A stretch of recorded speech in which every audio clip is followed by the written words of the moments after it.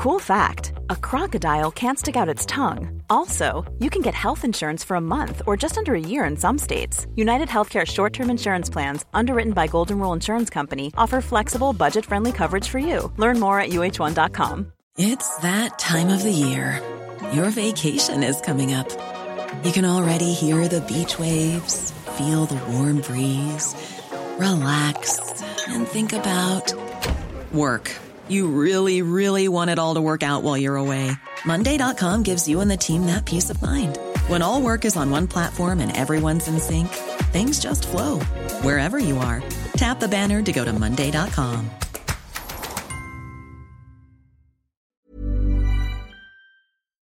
Across the UK, online, on DAB, and on your smart speaker. The Independent Republic of Mike Graham on Talk Radio.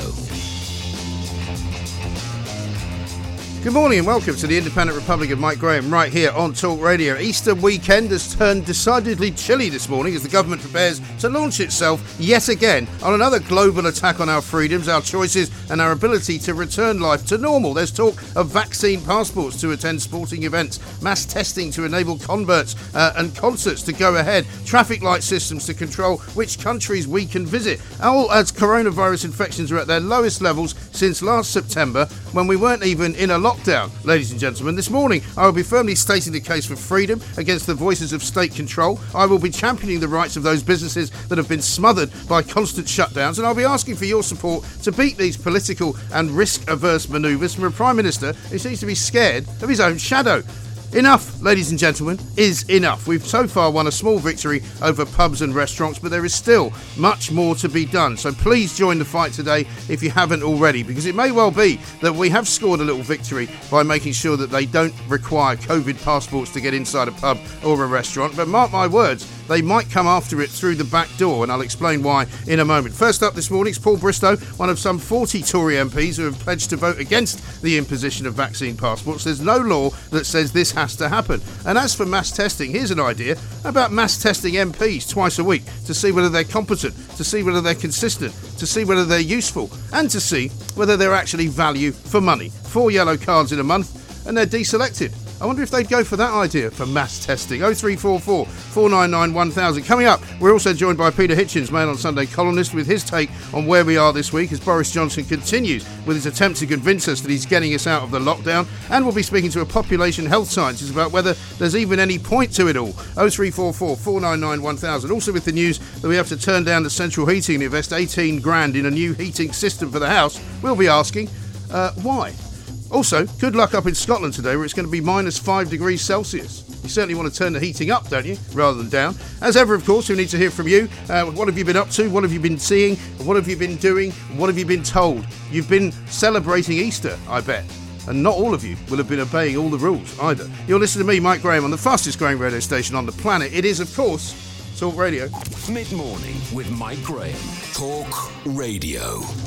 Now, we are, of course, live streaming on YouTube and on Twitter, so do get over there if you want to watch us, as well as listening to us. The growing army of Talk Radio listeners and viewers is really quite extraordinary, quite remarkable. The year we have had has been incredible, largely because we've tried to articulate what it is that your concerns are. We've tried to ask the questions that you would want us to ask, and as a result, we are probably the most trusted radio station in the land. Let's talk to Paul Bristow, Conservative MP for Peterborough. Paul, a very good morning to you. Happy Easter. Good morning, Mike, and happy Easter to you too. Thank you very much indeed for joining us. It is Easter Monday. There are still people enjoying their family time together, which I'm sure they've enjoyed over the past couple of days, and it's been rather warm. You're one of around about 40 or so Tory MPs who said that you're not in favour of vaccine passports. Tell us why. Well, I think it's really important to reiterate at the start that the vaccine programme has gone incredibly well, and everybody, once they're given the opportunity to have a vaccine, must take it. And I am very pleased about the apparent relaxation on pubs and restaurants, but we'll find out a little bit later. But I've got three really main concerns, because I think this is unfair on young people. We've already been hard hit by this pandemic, and they've not really had the chance to be vaccinated yet. So I've got real concerns there. I'm also got real concerns about the burden we're going to be placing on hospitality, again, who have been very, very hard hit by the pandemic, but hopefully we'll see some good news on pubs and restaurants.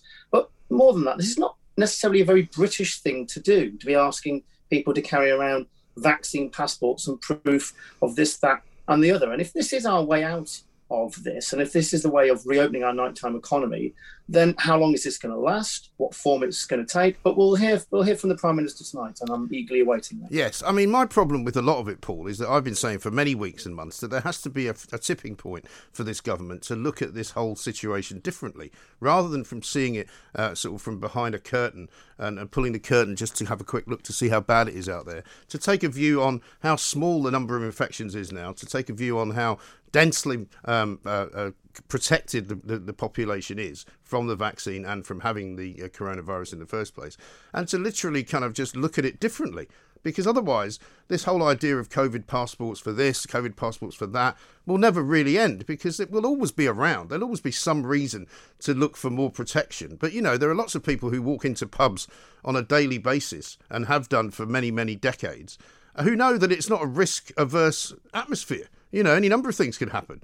And you cannot literally work out through administration and through law how to protect everyone. I guess, Mike, you're looking forward to, like I am, to leaning at the bar and ordering a pint, and the guy opposite not necessarily knowing my name, not necessarily knowing my medical records or my medical status. But, you know, it is an evolving picture. I mean, I do understand that. And I do understand that we need to get back as much as we can to normality. And there are tools to get us back. For example, everyone has been encouraged to take 2 tests a week. And I think that's an incredibly positive thing, actually. But I don't agree, Paul. No, I'm sorry, I don't agree. Why should people who have got nothing wrong with them test themselves twice a week?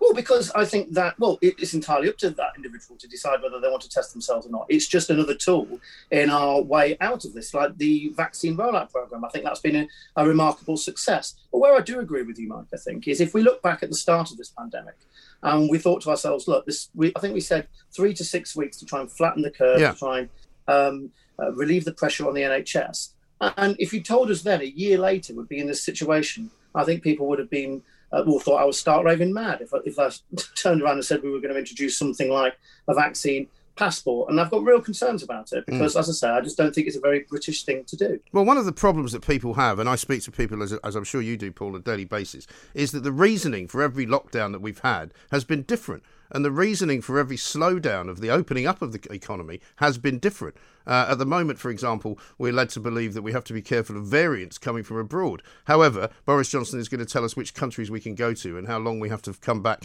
and quarantine from. But nobody's making any plans, for example, about what happens to people when they come back from various different countries. They're all going to be mixing in the exact same departure and arrivals area whenever they get into Britain. So, you know, there doesn't appear to be a great deal of logic. And we do know from the past that some of the policies that the government have come up with, they've admitted later, were sort of done on the hoof, and they didn't really have any scientific knowledge or data for them either. Well, I think the key to our battle against the variants is actually our genome science industry here in the UK. We've got a fantastic ability to spot variants when they come. And I think 40% of all the genome experts and technology and progress is actually made in this country. And that is our way out of combating that particular situation, along with the vaccination programme. I do understand the need for some restrictions, but the vaccine programme, if it's there for anything, is to try and get us back to normality, away from those restrictions. And, you know, it's incredibly frustrating. I agree with you that it seems that every time we make a little bit of progress, there's a new thing to overcome. But I'm hopeful that we've got that victory on pubs and restaurants, and let's just wait and see what the Prime Minister says a bit later tonight. But as you say, I'm very uncomfortable about the impact on young people, on hospitality, and our way of life. Well, for example, if you're going to say to people that they need to be vaccinated in order to get inside, the Crucible to watch the snooker, are they also going to be wearing masks? Is that going to be the guidance, or are they going to be taking the masks off? Are they going to be able to sit next to each other? You know, it seems to me that, you know, it's belt and braces time when this disease does not harm 99% of people in the country. You know, everybody's sad that 126,000 people have been said to have died from it, but an awful lot of people have not died from it, a lot more people. Well, the plan was to ensure that we vaccinated those in priority groups 1 to 9, and that would eliminate 99% of and we've done all that, haven't we? And we're well on track to doing that.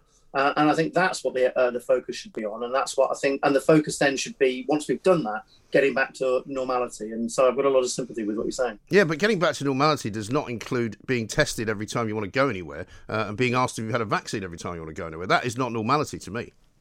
Well, I think we're already testing people who work in care homes twice a week. We're already testing those who travel and their families. We're already testing school children.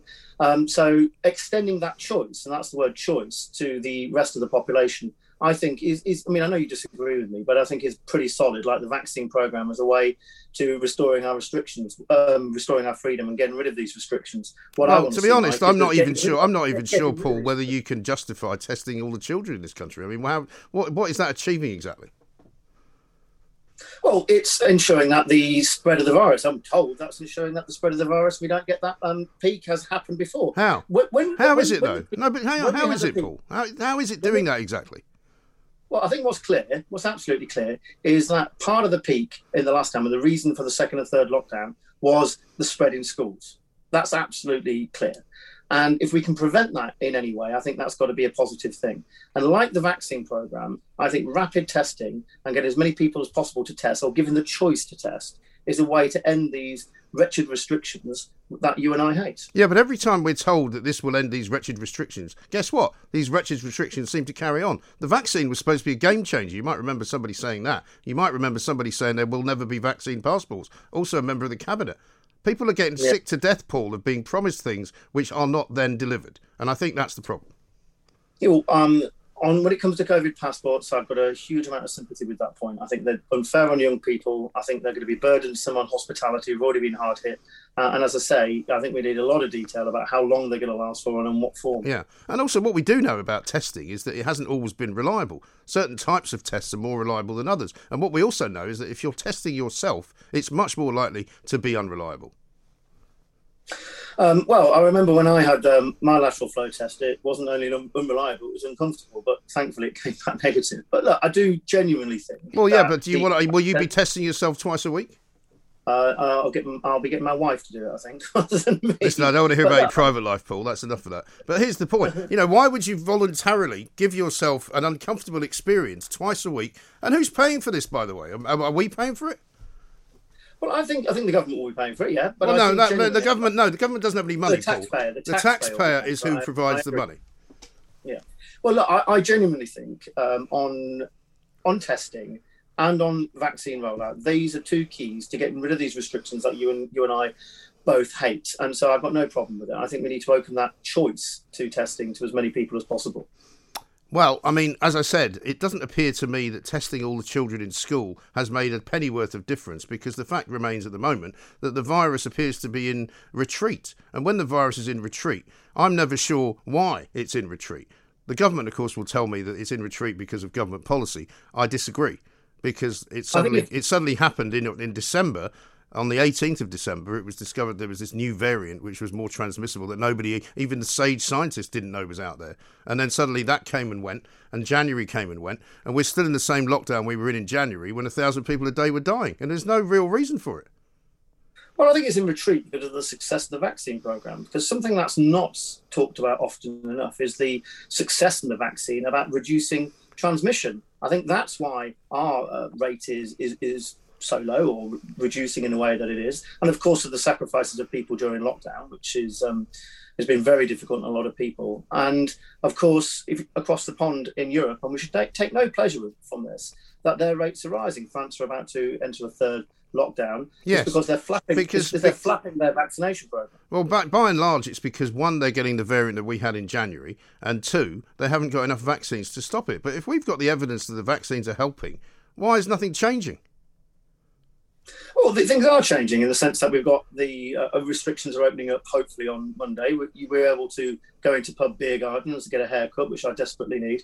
But I share a lot of the frustrations that we're not doing this faster. I want us to follow the data. If the data suggests that we're doing better, then I would like to see us... Yes, but Sacha Lord, as you know, is going to be in court tomorrow asking the government to prove why hospitality cannot open up properly on April the 12th, and why it has to wait until May the 17th, when quite clearly non-essential shops are going to be open first. And he hasn't had a response to that. And again, it comes back to the argument that the government says they're using data, not dates. But quite frankly, they're not using data anymore because the data is against their policy. Well, we'll wait and see what the Prime Minister says tonight. He's going to tell us, hopefully, that we're on track to reopen pubs from the 12th of April and reopen non-essential hospitality. I'm looking forward to that in Peterborough. I can assure you of that. But look, I do understand the concerns that everybody has. If the data and infection rates remain low, then I can appreciate people will want to open up quicker and there is some frustration. But look, all I'll say is that we've got this roadmap. That argument's been made. I've lost that argument. And so we've got this roadmap. So let's stick to it. It's going to be a gradual reopening. Let's just make sure there's no rollback on that, because that's the most important thing. And test and trace, which was a complete disaster last time around, is apparently going to be hardened this time around, where they're going to be demanding that pubs take names and phone numbers for everybody that's there. Otherwise, they're going to be fined £4,000. Now, that is clearly not really actionable, is it? Well, was it a disaster, Mike? I mean, there's a lot of... Well, the government has said it. The government said it didn't work. I call that a disaster when they've spent 40 billion on it. I don't know about that. I think Test and Trace did a remarkable job did a significant job in removing potential people from the general population infecting one another. You can sit there and it also removed a lot of people from the general... Well, it also removed a lot of people from the general population who shouldn't have been removed because there was nothing wrong with them. Well, what it did do was reduce the rates of transmission and ultimately will have saved lives. So, look, I think the Test, Track and Trace was a weapon in saving lives and getting us back to normal. And we're here now. We're doing that. And it's the vaccination programme which is helping us do that. And with a good testing system, which we've announced today, two tests a week, I think that's our way to get rid of these ghastly restrictions that I know everybody hates. Well, the government's test and trace programme failed repeatedly to meet targets for delivering test results and contacting infected people, despite costs rising to £22 billion. That's a report from the National Audit Office. I don't know whether you haven't seen that. Oh, I have seen it, and I have seen the criticism of the programme. But I think it would be unfair to turn around and say that it had no impact whatsoever on reducing transmission and wasn't part of our battle against the virus. There's no doubting mistakes have been made. There's no doubting that we could have done things better. And it's easy to look back and say those things. For me, Mike, what I'm interested in... It's actually not easy to look back, because I wish they had worked, Paul. But what I'm concerned about is that this government keeps making mistake after mistake after mistake and then saying, sorry, we made a mistake. I mean, that's not the act of somebody with a brain, is it? No, I mean, I think that's pretty unfair, to be honest with you. I think, look, there's been bumps in the road, and there'll be further bumps in the road, I'm sure. I just hope not too many. Yeah, but what we don't want to do, Paul, is give this government the right to ask and demand personal, private medical information in order to go about your daily life. This is a democracy we live in, and you have to remember as well, by the way, that you guys are elected by us. You work for us. We do not work for you.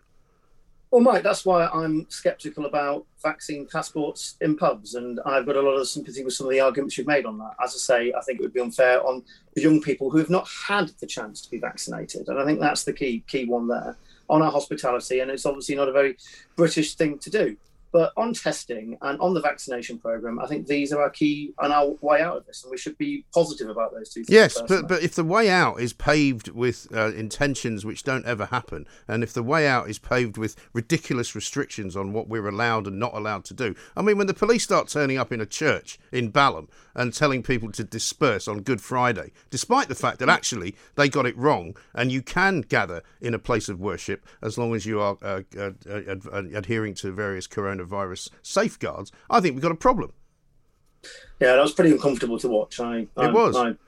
Yeah, I mean, they've got a difficult job, the police. I'm not envious of them, but that was a pretty difficult thing to watch. But look, I think they're doing a. The point is, they shouldn't have done it, Paul, should they? No. I think operationally there are some questions to answer that. Yeah. I agree with that. Okay. But look, I think they're doing a fine job dealing with some of the people where. Hive on the streets of Bristol, London and Cardiff and all sorts of other things at the moment. Yeah, I agree. Kill the bill protesters. I agree. And I think they're absolutely within their rights to crack a few heads if that's what they need to do, because the people turn violent on them. I think that's absolutely fine. And the people of this country would support that. But they won't support some of the daft stuff they've been doing. Yeah, it was uncomfortable to watch, the Balham Church thing. I've got a lot of sympathy with it. They've got a difficult job to do. But I think operationally, the police need to perhaps be held to account for some of the more draconian things that they've done, because, I mean, but it's difficult, isn't it? On one hand, they've got these restrictive practices and restrictive rules to enforce, and then politicians like me turn around and have a pop at them when they do. So, you know, I've although it is uncomfortable to watch, I've got a lot of sympathy with them. But I do think Cressida Dick, certainly on the Clapham Vigil, has got questions to answer, and I'm sure will do so in due course. Yes, listen, there's no doubt that it's been difficult. A lot of people also say to me, Paul, that it's all right for you MPs, you're all living high in the hog, you've got great salaries, you've got expenses, you don't have to go to work every day, and you're not really been affected by this pandemic and the lockdown at all, which is why you're very likely to be in support of all of the measures that get brought in. What do you say to them? Well, I've got a lot of sympathy with that view, because I've got an inbox, and I see I see people struggling with lockdown. Not everybody's got a happy home. Not everyone's got a big house with a lovely garden. Not everyone's got a nice family to be with. And that longing for human contact, for socialising, I've got a lot of sympathy with. Some people, if they don't go to work, they don't eat. And I've got a lot of sympathy with that. Peterborough's full of people like that. So, and that's why I've always been on the more conservative side of this argument. I want to see evidence for restrictions. I want to see us open up as quickly as possible, because I see the very human impacts, Mike, that these restrictions and lockdowns have had on my constituents. Sure. And how does the voting work on this? Because you are amongst a group of people, 70-odd, Labour, Lib Dems and Tories, who are going to vote against the government and against vaccine passports. I mean, if Labour actually whipped them, their party into this, they could defeat the government. Well, I think first and foremost, the government need to know the strength of feeling that MPs have on this issue. I think you'll have seen some of that around the confirmation that we won't be having COVID passports for pubs and hospitality. I'm hoping that strength of feeling will continue, and the government are able to look at this COVID passport and perhaps think it's not a wise thing to be rolling out in the present form, or the form. Well, we'll see what the Prime Minister says tonight. But so, are you against COVID passports in every area then? I'm against COVID passports in principle, yes. Yeah, good. Paul, thank you very much indeed for talking to us. Paul Bristow, MP, Conservative MP for Peterborough there, against vaccine passports in principle. So am I. I don't think they work. I don't think they're worthwhile. I don't think they're worth the money. And I really don't think that they are actionable and enforceable and workable in any way, shape or form. I can understand people who run events saying, oh, we'd like to make sure that when you come to a football match, it's safe. Oh, really? That's a first. The Independent Republic of Mike Graham on Talk Radio. We spoke to Paul Bristow there just before the news, MP for Peterborough. He's against the idea of vaccine passports, but he is for mass testing. I'm not certain that mass testing is necessarily the answer either. We're going to talk now to Angela Raffle, Honorary Senior Lecturer at the University of Bristol Medical School, Department of Population Health Sciences. Angela, very good morning to you. Happy Easter. Good morning. Thank you very much for joining us. You've seen and been involved, I'm sure, with some of the mass testing programs that have gone on before. You've written as well about how mass testing only works if it's done properly. What do you mean by that? Well, testing is a really important part of how we cope with the pandemic, and it's valuable if it's done well. But the approach to planning, delivering and evaluating how we've done it in the UK has been really painful to witness. And why is that? Well, I mean, if I draw a contrast, so imagine if in our approach to vaccines, we decided, number one, to completely ignore people who knew how to design and evaluate new vaccines. Number two, call a bunch of private companies with little or no experience, offer them billions of pounds to just get some new vaccines, doesn't matter if they work, and use them on as many people as possible, as quickly as possible. And then hide any data, come up with lots of meaningless sound bites to convince the public that the vaccines are our only hope. And if anyone raises concerns, just tell them the modelling shows the vaccines will work. Well, that's what's happened with testing. And it's such a lost opportunity, and we really need a rethink. We need to look at... So are you saying that all the testing that the government did and has done since last March has been erroneous? Most of it has been a waste of public money on a scale previously unimaginable. But that means then surely we can't trust the results of that testing. Well, the NHS laboratories have spent decades and decades learning how to do really high-quality testing. The Lighthouse laboratories were set up sort of shrouded in secrecy in a big rush, and the contracts with those laboratories haven't guaranteed the quality. And I don't know if you saw the recent BBC Panorama programme, Undercover Inside a Lighthouse Lab. I haven't. It's really worth a watch. And if you're someone like me who's spent their life around quality assurance programs and around laboratories, it's just the polar opposite of how we should be looking after the public. But my worry now, though, Angela, given what you've just told me, is that if the government's policies were being basically produced on the basis of all of these tests and what the results of those tests were, and you're saying the testing system was hopeless, then where is the evidence then for the government to have done what they did? It feels like we've done really well on vaccines. I think everyone agrees on that. We've done really well on treatments as well, so the Chief Medical Officer says we took this hard decision at the beginning to do proper evaluations. And I just think testing, the government was so keen right back last summer on this moonshot proposal to test everyone. Right. And, I mean, I don't know whether it's, I'd love to hear your ideas. Is it just because the people really behind government are classically educated old Etonians and, are easily swayed by the appeal of a test for everybody? I don't know. I don't think it's that particularly. I think the problem they've got in government is that they have an awful lot of people advising them who have a view about risk, and I think they're not those types of people who are willing to take any risks. I think they're terrified of a public inquiry. They're terrified of doing something wrong. So as a result, everything they do is done through that kind of prism. When you have people telling you that you have to be careful how... they've more or less admitted that they were sort of nudging people into particular behavioural directions in order not to tell them the real truth of what was going on. There's pretty much evidence to suggest that they did know that this would take longer than 3 weeks to sort out, but they didn't want to tell anybody that at the beginning. And now here we are, where we've got a population, an awful lot of whom don't believe a word they say anymore. Yeah, that's the trouble, I think. I think there's a lot of truth in what you say. And for me, for the listeners, I know that some people just love being tested. We found that in studies.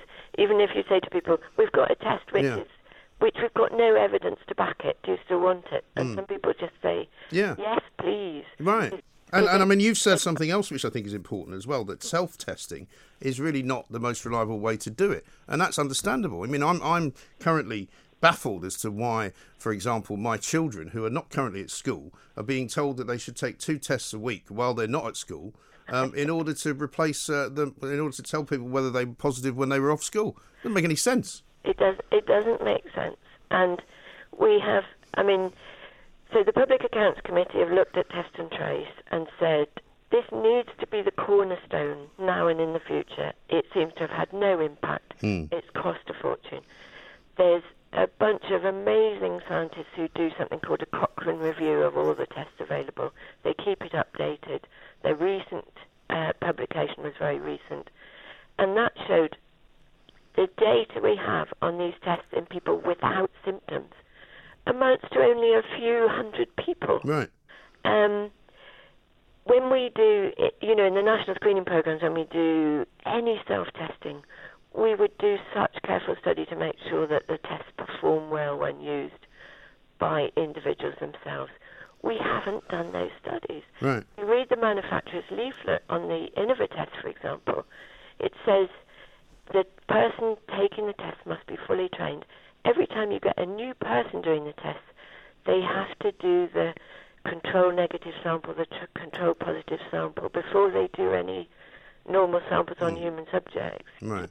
They've got so what should they do, Angela? How should they make this work? Because, you can't imagine, I presume, lines and lines of people on public streets queuing up every single day to get 1 of 2 tests a week, can you?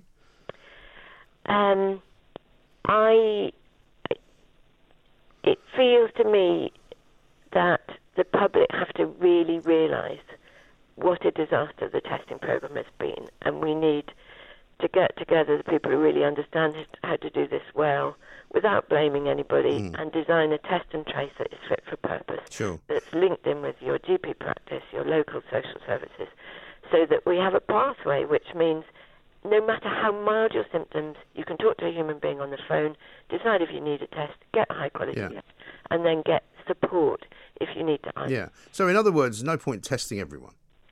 There's no point testing everyone. It's a pure distraction to try and save face for the government and to get rid of this mountain of lateral flow tests that they bought many months ago. Yeah. Let me read you this text tweet I've got from Carol, who says, this is an extract from an email my son's college sent last week. Students tested in college, 3,285, all negative. Students testing at home, 305, all negative. Staff testing at home, 448, all negative. So you kind of go, well, okay, what was the point of that exactly? Absolutely. And, I mean, John Deeks, who's written a lot, who's really sort of creme de la creme in terms of test evaluation, he said maybe we're spending more than £120,000 just to find one case, and that case is probably a false positive. Yes. That's the other problem, that, you know, we know that some of the testing results haven't been all that accurate. And so I think you're right. You're the first person, Angela, that has made any sense on this that I've ever spoken to in a year. I mean, that's how terrible the situation is, right? There are so few people telling the truth. There are so few people. I mean, I found out, for example, that in one particular area of Sussex, where I've got a friend that lives there, the reason that the death rates were so high at the height of the pandemic was because there was an awful lot of retirement homes and care homes in that particular area. But that was never explained. And so people were sort of terrified for their lives. They didn't know why there was such a high rate of death. And that was the reason. And what you're touching on there, Mike, is that most people actually busy running the local response are so busy and are so constrained in what they're allowed to say to the press that very few people are allowed to be honest. And I'm very fortunate in that I have a university boss who believes in being honest. Good. I wish there were more people like you. Well, I mean, if I was still, until quite recently, I was, you know, I worked for the Director of Public Health within Bristol City Council. Were I still in that paid post, I would not be allowed to talk to you today. And so there are thousands of professionals tearing their hair out at what's going on, but in effect they're silenced. Yeah, and that really troubles me more than anything, really, because it's not so much what you want to say, it's the fact that you're not allowed to say anything. And there's also this very legitimate fear of undermining public confidence in the response to the pandemic. Yes. But sooner or later, the truth will out. You don't kind of increase public confidence by being, shall we say, dismissive of people who disagree or with a different opinion, or by being in some way authoritarian about what people are allowed to do. Absolutely, and in a way we've learnt that the hard way in the UK screening programme. So I first got involved in the 1980s when the cervical screening programme was really causing untold harm, but nobody was speaking about it. Right. And I made myself extremely unpopular by saying we need to be honest. And it took 10 years, but honesty then became the watchword of the UK National Screening Programme. Right. We don't even have a communications team. We have an information team. We offer screening. The only ones we recommend are ones where you're helping others, like, for example, antenatal HIV screening, where you're preventing the baby from being born with HIV. Right. Honesty is so important. It really is, absolutely. Well, Angela, thank you so much for your honesty, and thank you for talking to us and explaining some of the things that nobody has yet so far explained. Angela Raffle there from the Bristol Medical School Department of Population Health Sciences. Absolutely fascinating what she had to say. I think we may have to get her back on to talk through more of this, because quite frankly, the idea that this mass testing is going to somehow be a solving agent for people to get back to what's called normal. I've got this from Dave, who says, I have to say the government letting me have 2 tests a week if I want them means I will be able to get back to normal and attend music festivals and live music again. Let's not deny it's a step to normal. No, it isn't, Dave. Why are you taking a test if there's nothing wrong with you? Why should you be forced to take a test in order to go to a concert? Why should you have to prove that you don't have something in order to walk through a door?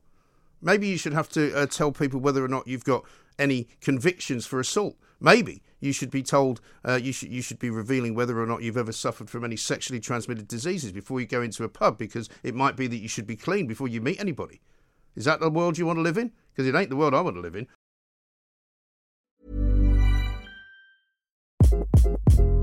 Hi, this is Craig Robinson from Ways to Win, and support for this podcast comes from Invesco QQQ. The future isn't scary. Not realizing its potential, however, could be. Just like on the recruiting trail, I've seen potential come in many forms as a coach. Learn more at Invesco.com/QQQ. Let's rethink possibility. Invesco Distributors, Inc.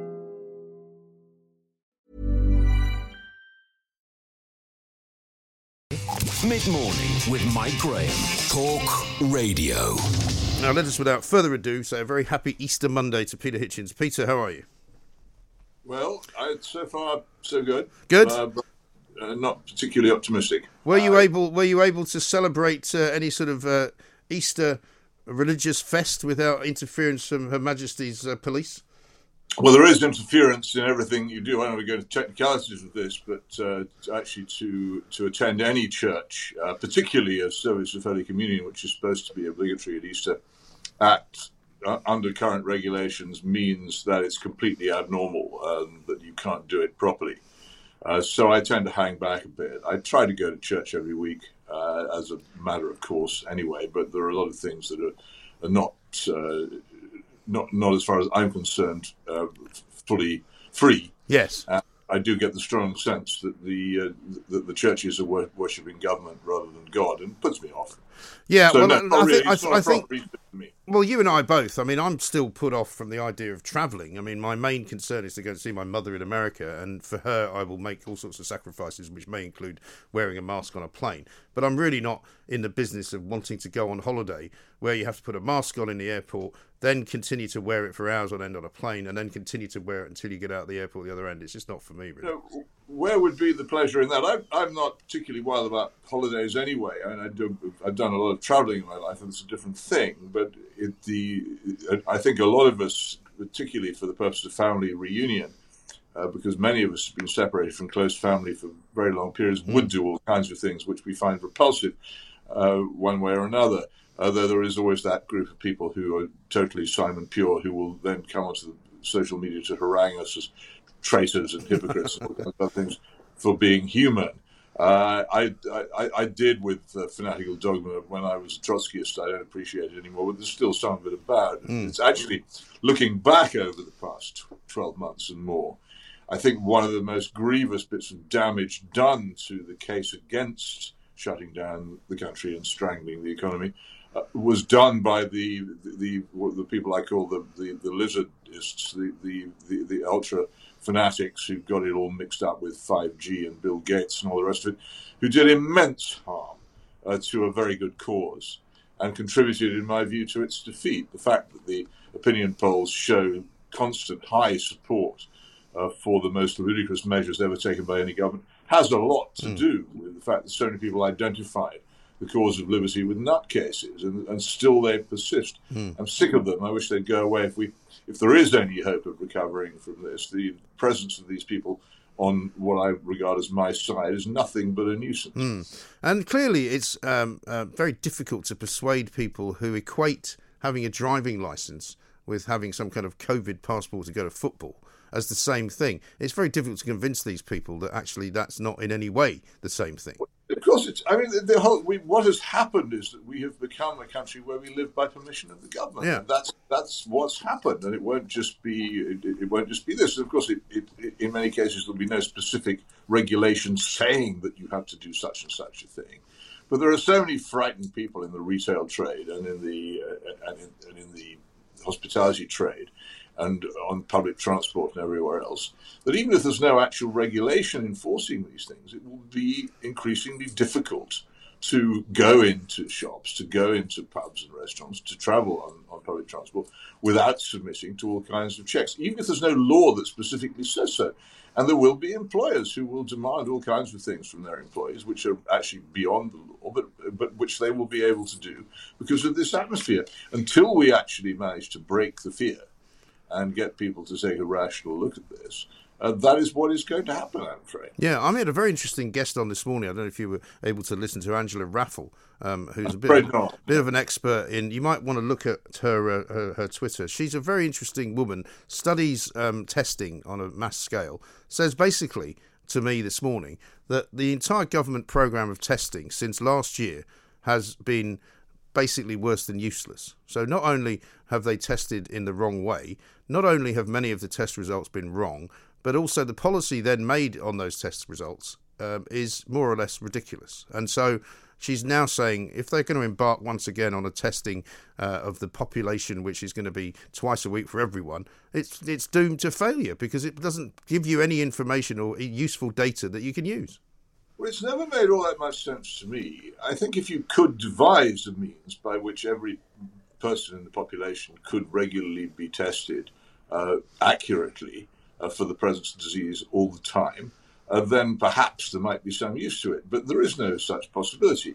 There aren't enough people to do the testing. People can't be expected to test themselves accurately. The equipment necessary and the facilities for reading the test will never exist. So all that was ever going to happen with mass testing was that we were going to give ourselves a false impression of the prevalence of the disease. One of the crucial triumphs of the propaganda of the lockdown fanatics has been the way in which they've persuaded so much of the media and so many people in the public to refer to positive tests as cases. Yeah. They're not cases, and this fundamental difference is so crucial to an understanding of what's going on. And there is also a simple rule: seek and ye shall find. When the government set out to start sending test teams into various cities, one thinks particularly of the instance in Leicester some months ago, of course they were going to find some instances if you test for it. But does that mean that Leicester is a hotbed of COVID, or does it mean that Leicester is a hotbed of testing?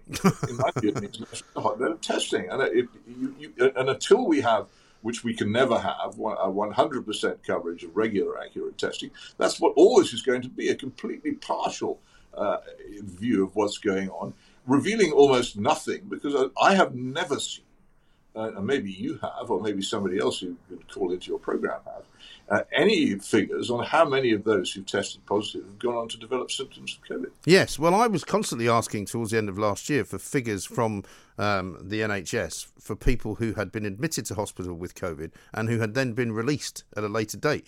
And that's very difficult to find as well. But by far and away, the majority of people who went into hospital with COVID came out alive. They did not die and they did not suffer from long COVID. They might not have had a very pleasant time, but they all came out. Well, we have been the victims of a statistical blizzard, which has concealed from us the meaning of a lot of the figures which have been thrown at us. And I still hope, increasingly against hope, that there might one day be a proper, impartial, thorough inquiry into this, which will demonstrate what actually happened. The way in which statistics can be made to show, or not to show, but to suggest things which are either not true or exaggerated, is well known to anybody who studies the subject. And some years ago, I was in a controversy about statistics over police recorded crime figures, in which many people derided me for saying that they were, how shall I put it, unreliable. But eventually this position was vindicated by the facts. And I'm saying it again, it looks to me very much as if we've been subjected to unreliable interpretation of figures, and this still goes on. And it's used all the time to maintain the continued clamp by the state on what was formerly our freedom. And until people are prepared to confront this, and until, particularly, as I say, people in the political and chattering classes who have not done their jobs in the past year, have completely failed in their civic responsibility to their country and to their fellow citizens, until they start doing this, we will continue to live in this awful situation where we live by permission of Mr. Alexander Pfeffel Johnson. Yeah. Well, I was going to say, I thought of you a couple of times this weekend. Once when the boat race was on, where they've not only... I mean, it's a pretty good summation of the state of things, where there are two reasons why you can't have the boat race on the Thames. One, Hammersmith Bridge is apparently about to collapse into it, and so it's not safe to go underneath it. Secondly, you can't have people standing on the side, and what they wanted to do was have it on the River Ouse so that they could block off any access for people to actually stand and watch in the open air some people rowing. Then the rowers come out wearing masks, and then they're also, the female rowers are all wearing yellow and white ribbons to signify their support of some kind of sexual abuse policy that's been adopted at Oxford University. Then this morning I was walking past King's College in London, where there's a new mural has appeared, which is like something out of North Korea, and the Dear Leader, and it talks about how great the NHS is, and it ends with the question, who do you want to thank? And I'm just thinking, this is not the London that I grew up in. No, it isn't, is it? And why don't they hold the boat race in the middle of the Atlantic? Or the Suez Canal, perhaps? Because the Suez Canal, there's plenty of room there. But yeah, though the Great Bitter Lake perhaps would be the ideal spot. It is the nonsense goes on and on. But yes, the level of propaganda and state worship which is creeping in, because yet again this morning on BBC Radio 4's so-called flagship Today programme, who should appear but Professor Ferguson? Oh, good. The man whose predictions have plunged us into all this, the absolute king of the stochastic. And there he is again.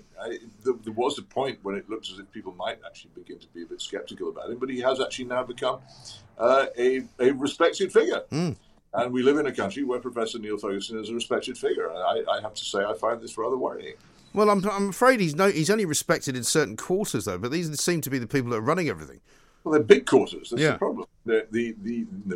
You and I and numbers of others maintain a small lighted circle of intelligence, rationality, and skepticism.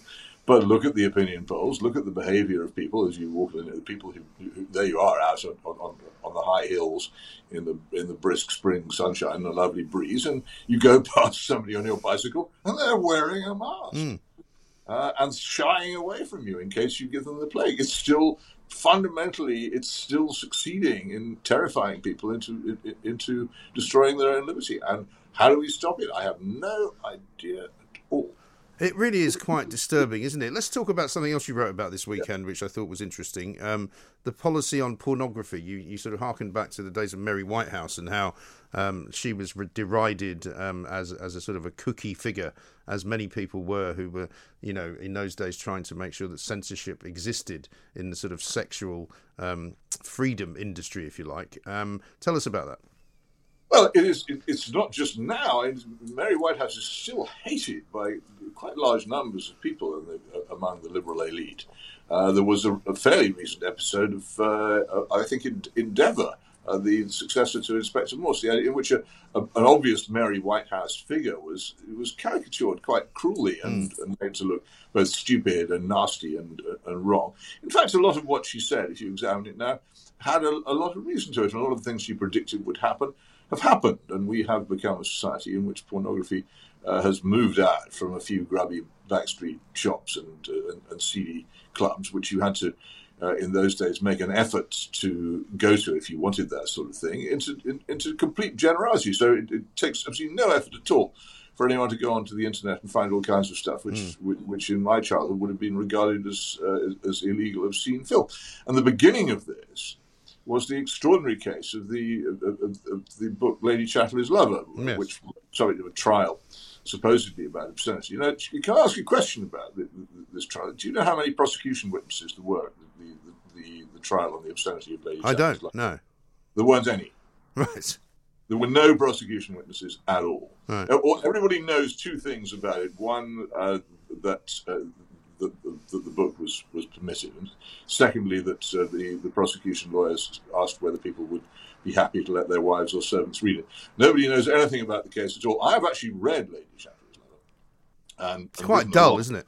Essay about, well, it's worse than dull. It's embarrassingly bad, including all the stuff about red trousers and lesbians and anti-Semitism. Right. If anyone tried to publish it now, they wouldn't get it past first base. It's the ravings actually of a man on the edge of his reason. It's complete drivel, but it was portrayed as fantastic literature to try and because it was being used as a battering ram to break down what were actually perfectly sensible obscenity laws. The other interesting thing about the trial is all the defence witnesses of the great and the good who were asked to give their opinion on it. They had all read it in unexpurgated versions. It was perfectly possible for the liberal elite to nip across to Paris and buy copies and bring them back, and they did. King George V was supposed to have confiscated it from Queen Mary at some point in the 1930s. It wasn't unknown. Well, the difference that was made by the trial was that pornography then became available to everybody. And it came first of all into the shops, into magazines, and then it came even more disastrously onto the internet, where it is now flourishing and poisoning huge numbers of minds. What we were told at the time was this would be a great cleansing everybody would become sexually healthy. The whole business of hiding this stuff away in backstreet bookshops would come to an end, and we'd all be liberated and all be like the Swedes. It hasn't turned out that way at all. Now we have, quite rightly, people greatly dismayed about the sort of thoughts in the minds of young men in schools and the sort of things that they say and say they want to do and sometimes do to young women are absolutely revolting and beyond belief. But where did this come from? It came from the explosion of pornography into our society, which was engineered by people who despised Mary Whitehouse and her warnings, and who all, it seems to me, have turned out to be completely wrong. Which of us really, particularly parents who know the sort of stuff that's coming out on the internet, which their children may read, which of us really actually thinks that it wasn't a mistake to liberate pornography now? Yes, I think you're absolutely right, because it's clearly another case of the kind of the so-called liberal elite not really quite understanding the criminal fraternity. Because what most pornography now is a criminal business, and it's run by people who are rather unsavoury and who really don't care what your children are seeing as long as they're making money out of it. Well, exactly. It's turning the human flesh into a commodity. It's not all that many steps above slavery in its wickedness. And in many cases, I think it probably involves slavery. I think so. I think there's no doubt about that, because there's also now apparently no way to stop it, because anybody who talks about the original formation of the internet, which was meant to be free, a place where there was no limits, no constrictions on anything at all, because it would somehow police itself. Well, it clearly doesn't police itself, because every time you try and stop something in one country, they just move to another. That seems to be so, though I suppose if we had, which I would not want to have, a government like China's, some way it might be found. But I don't think China has any particular interest in suppressing pornography. It's free speech they want to suppress. Yeah, exactly right. And in fact, even in China, I'm told by people who go there, you can access parts of the internet they don't want you to anyway, because there's ways around it. It is true. It gets increasingly difficult, and the Chinese state gets better and better at suppressing it. But there are ways around it, but that doesn't mean there always will be. Initially, it was claimed when all this began that it would be impossible to censor the internet at all. I think the government in Peking has proved definitively that was a wrong prediction. Indeed. One final question for you, Peter, because we're nearly out of time. The other thought I had was, you've lived in Russia, or the Soviet Union, I guess, before it was dismantled.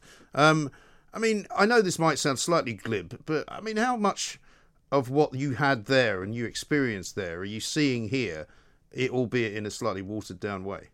Well, when I was there, it was time of liberation. It was the end of the old regime, and we were moving. Russia was moving from being a totalitarian, communist, dogmatic state to being possibly a free country. And what happened after it was, for many reasons, a tragedy, a lost opportunity. So it was going in the opposite direction. And I'd spent a lot of time in Eastern Europe before. I see a lot of things, and have for some time seen a lot of things which are reminiscent of life in those countries, of a dominant ideology, of any one idea being acceptable, of people being expected to be increasingly loyal to the state. And as we saw on Good Friday in the Polish church in Balam, a scorn for religion, which I have to say that I regard as one of the bulwarks against tyranny, because it sets people under a different authority. The reason why totalitarian states hate Christianity is because it's a rival to them. And it puts people under a wholly different authority, in which they may well ignore the instructions of the totalitarian state. So I think that event on Friday, where police officers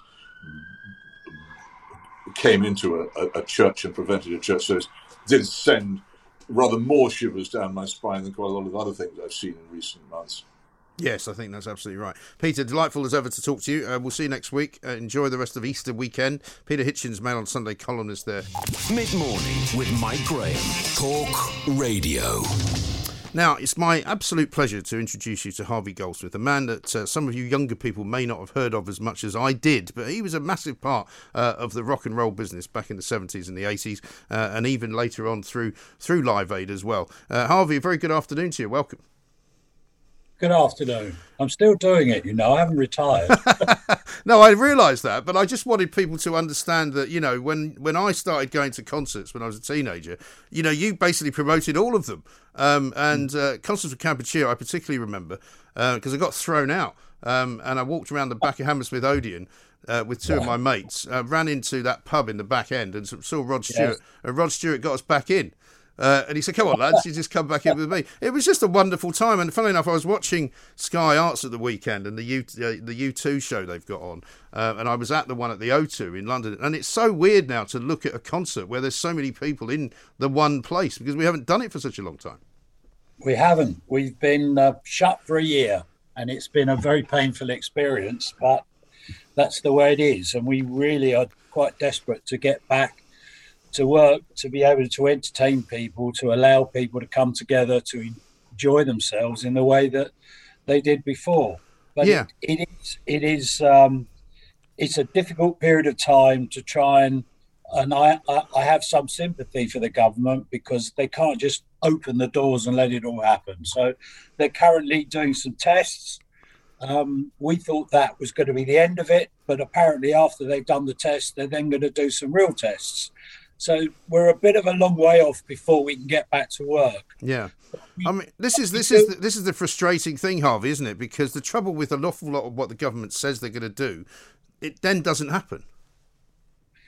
Well, it doesn't happen in the way that we would like it to happen. And there's been a lot of confusion, which is, I think, unnecessary. I think there's still a lot of confusion. We're going to talk about vaccines, passports and so on and so forth. I think as far as being a promoter is concerned and someone who's presenting shows, not just in England, but all over the world, A, we want to get back to work. B, we want to get back to work where we can give the public who buy tickets, who want to go to shows, the confidence that they can go back to shows and be together with other people, because that's the experience of it.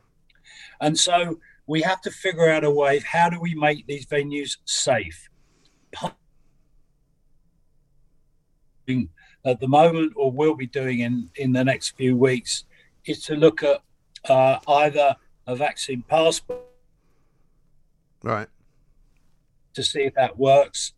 I think we can go through that. I think it's important that we do create safe havens for people to go and enjoy themselves. I don't want to take the... I think we're just cutting up and breaking up a little bit, Harvey. I think the problem for a lot of people is the conditions of those freedoms being returned, because I've heard a lot of people saying to me, well, the thing is, this is how we're going to get back to normal. But if you're standing, say, for example, in a field at the Reading Festival, having shown that you've got the COVID vaccine or that you've had a test relatively recently, but you're also wearing a mask and you can't stand very near anyone, is that really any kind of return to normality? I don't know what normality is anymore. I'm not sure any of us do at this stage.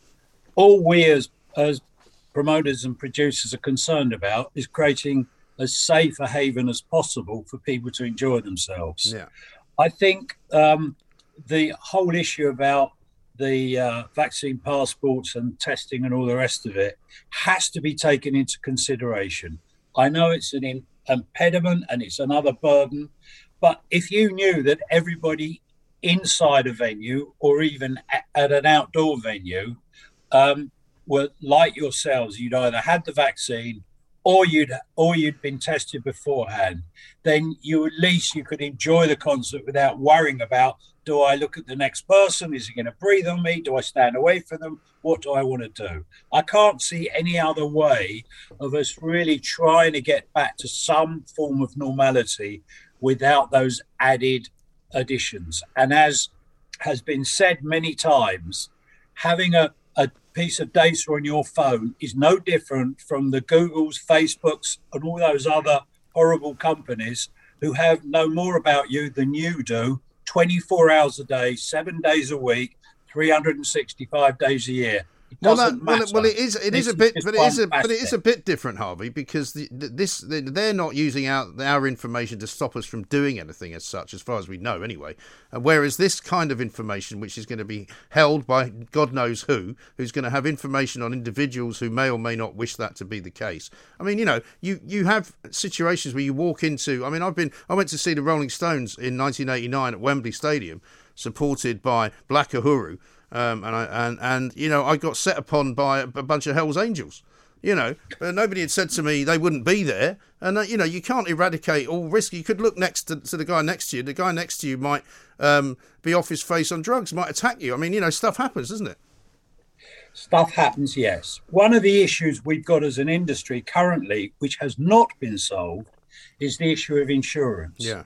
So whilst we are unable to get any insurance against COVID whatsoever, I think the one thing that will help is to have this level of security, which will give confidence back to the public to go and enjoy events. Right.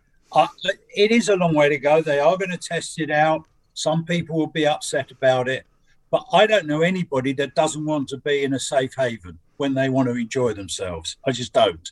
And I really don't think it's that much of an impediment to have the proof to say so. Yes, but Harvey, the other thing that people worry about is it's all very well saying this is what we need to get back up on our feet and this is the beginning of getting back to normal. But when does it end? And how can you guarantee with whatever the government is doing that they will pull it later at some point down the road and they'll say it's not necessary anymore?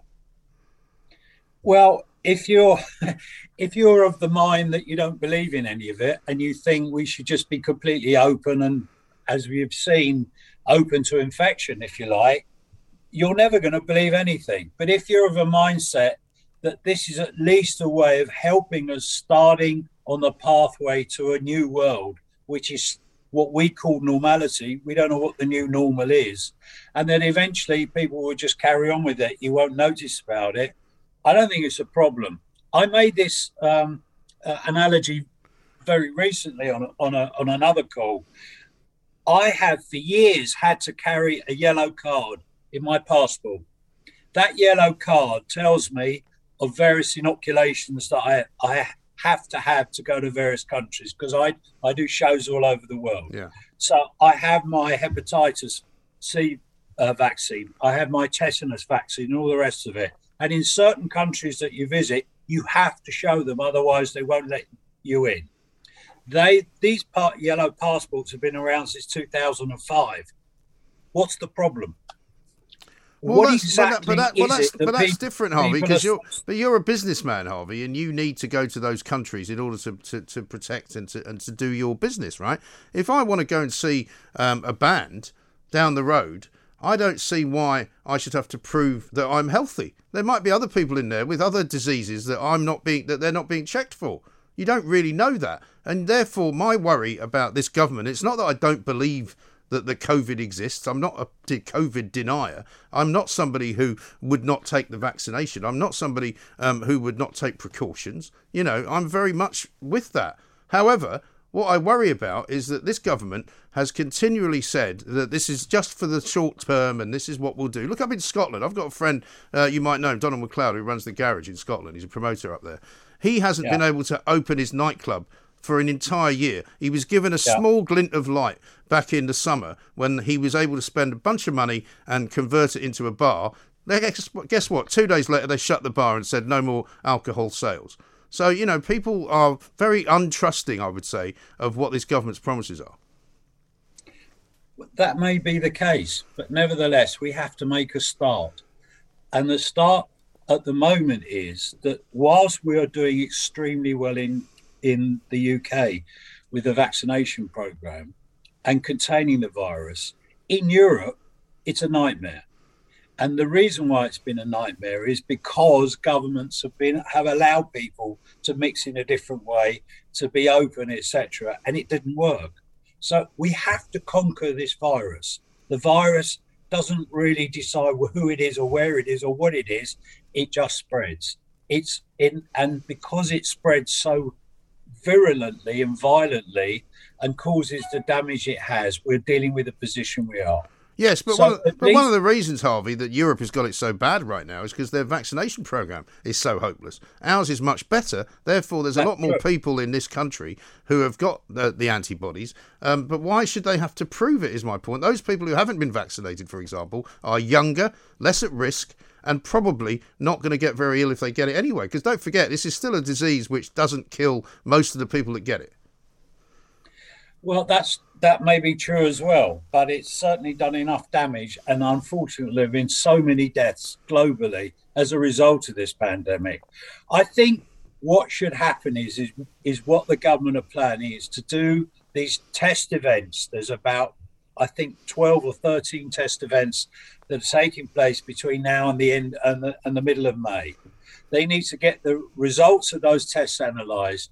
If it's proven that those that have had shown a vaccine passport or have been tested before they've gone to the event, but they have to be tested after on their way out as well.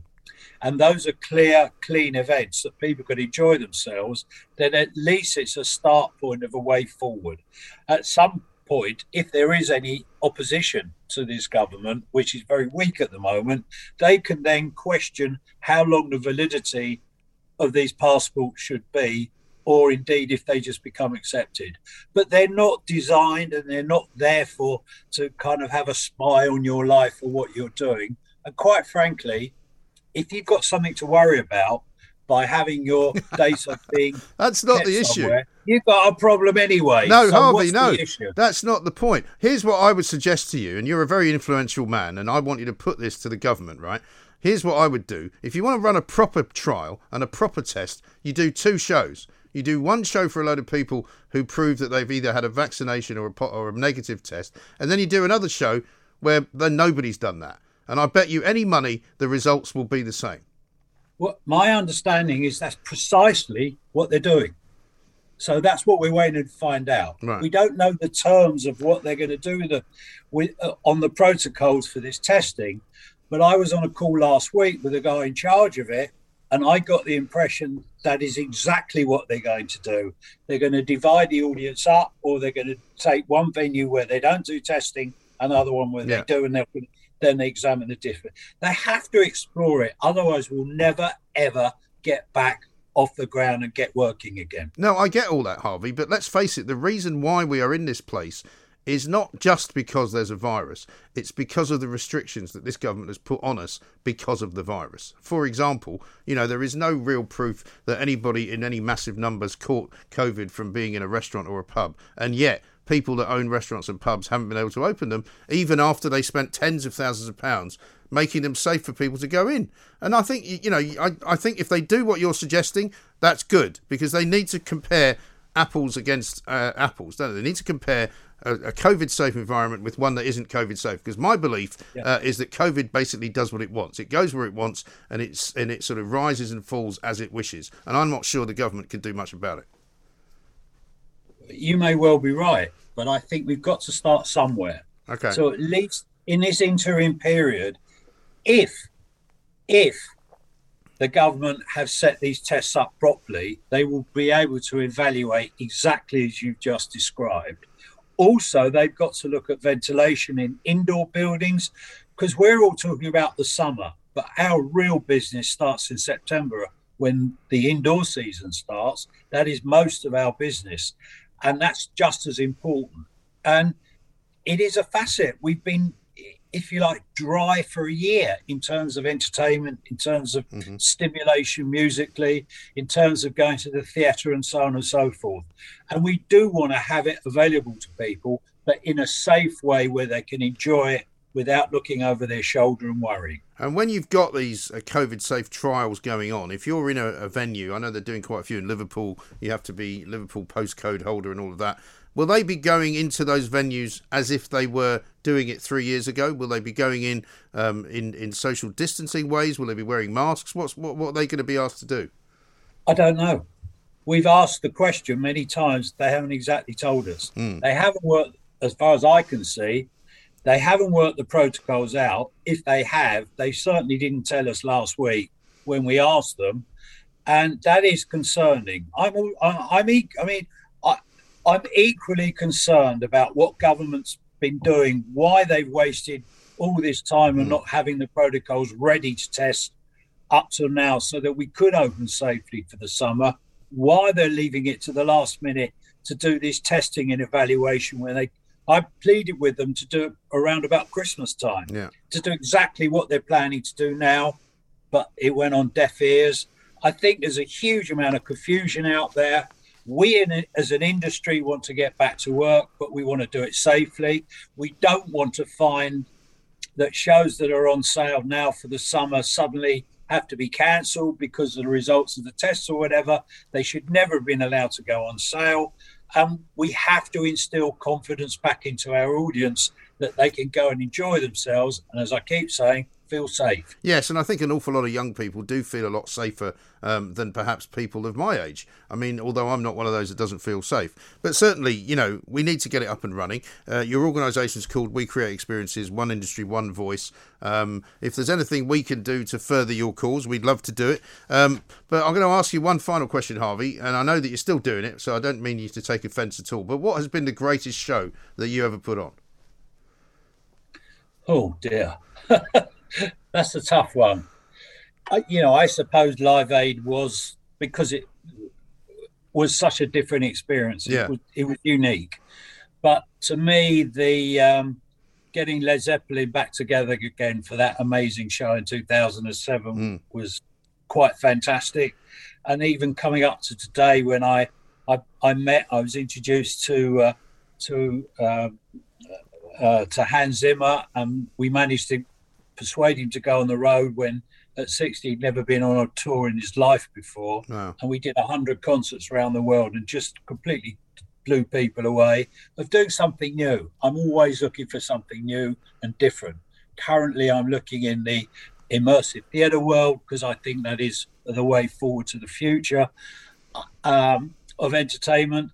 And I think that there is so much out there, is so much choice and so much opportunity that it will be a shame if it's just dampened down that it doesn't work. No, exactly right. Socially different events absolutely do not work.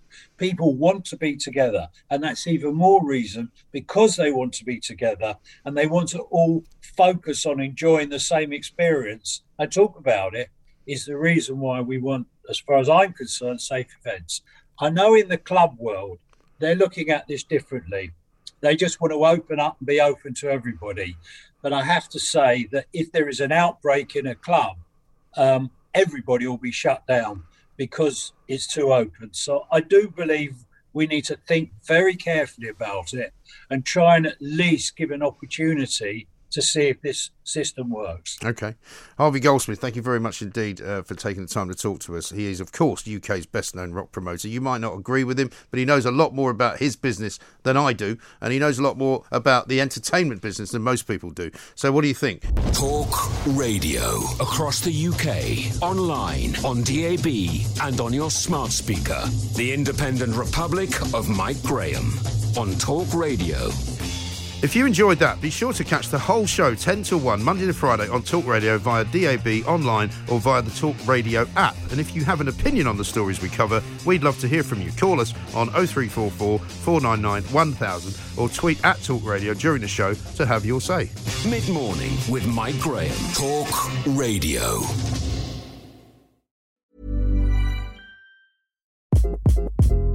Hi, this is Craig Robinson from Ways to Win, and support for this podcast comes from Invesco QQQ. The future isn't scary. Not realizing its potential, however, could be. Just like on the recruiting trail, I've seen potential come in many forms as a coach. Learn more at Invesco.com/QQQ. Let's rethink possibility. Invesco Distributors, Inc.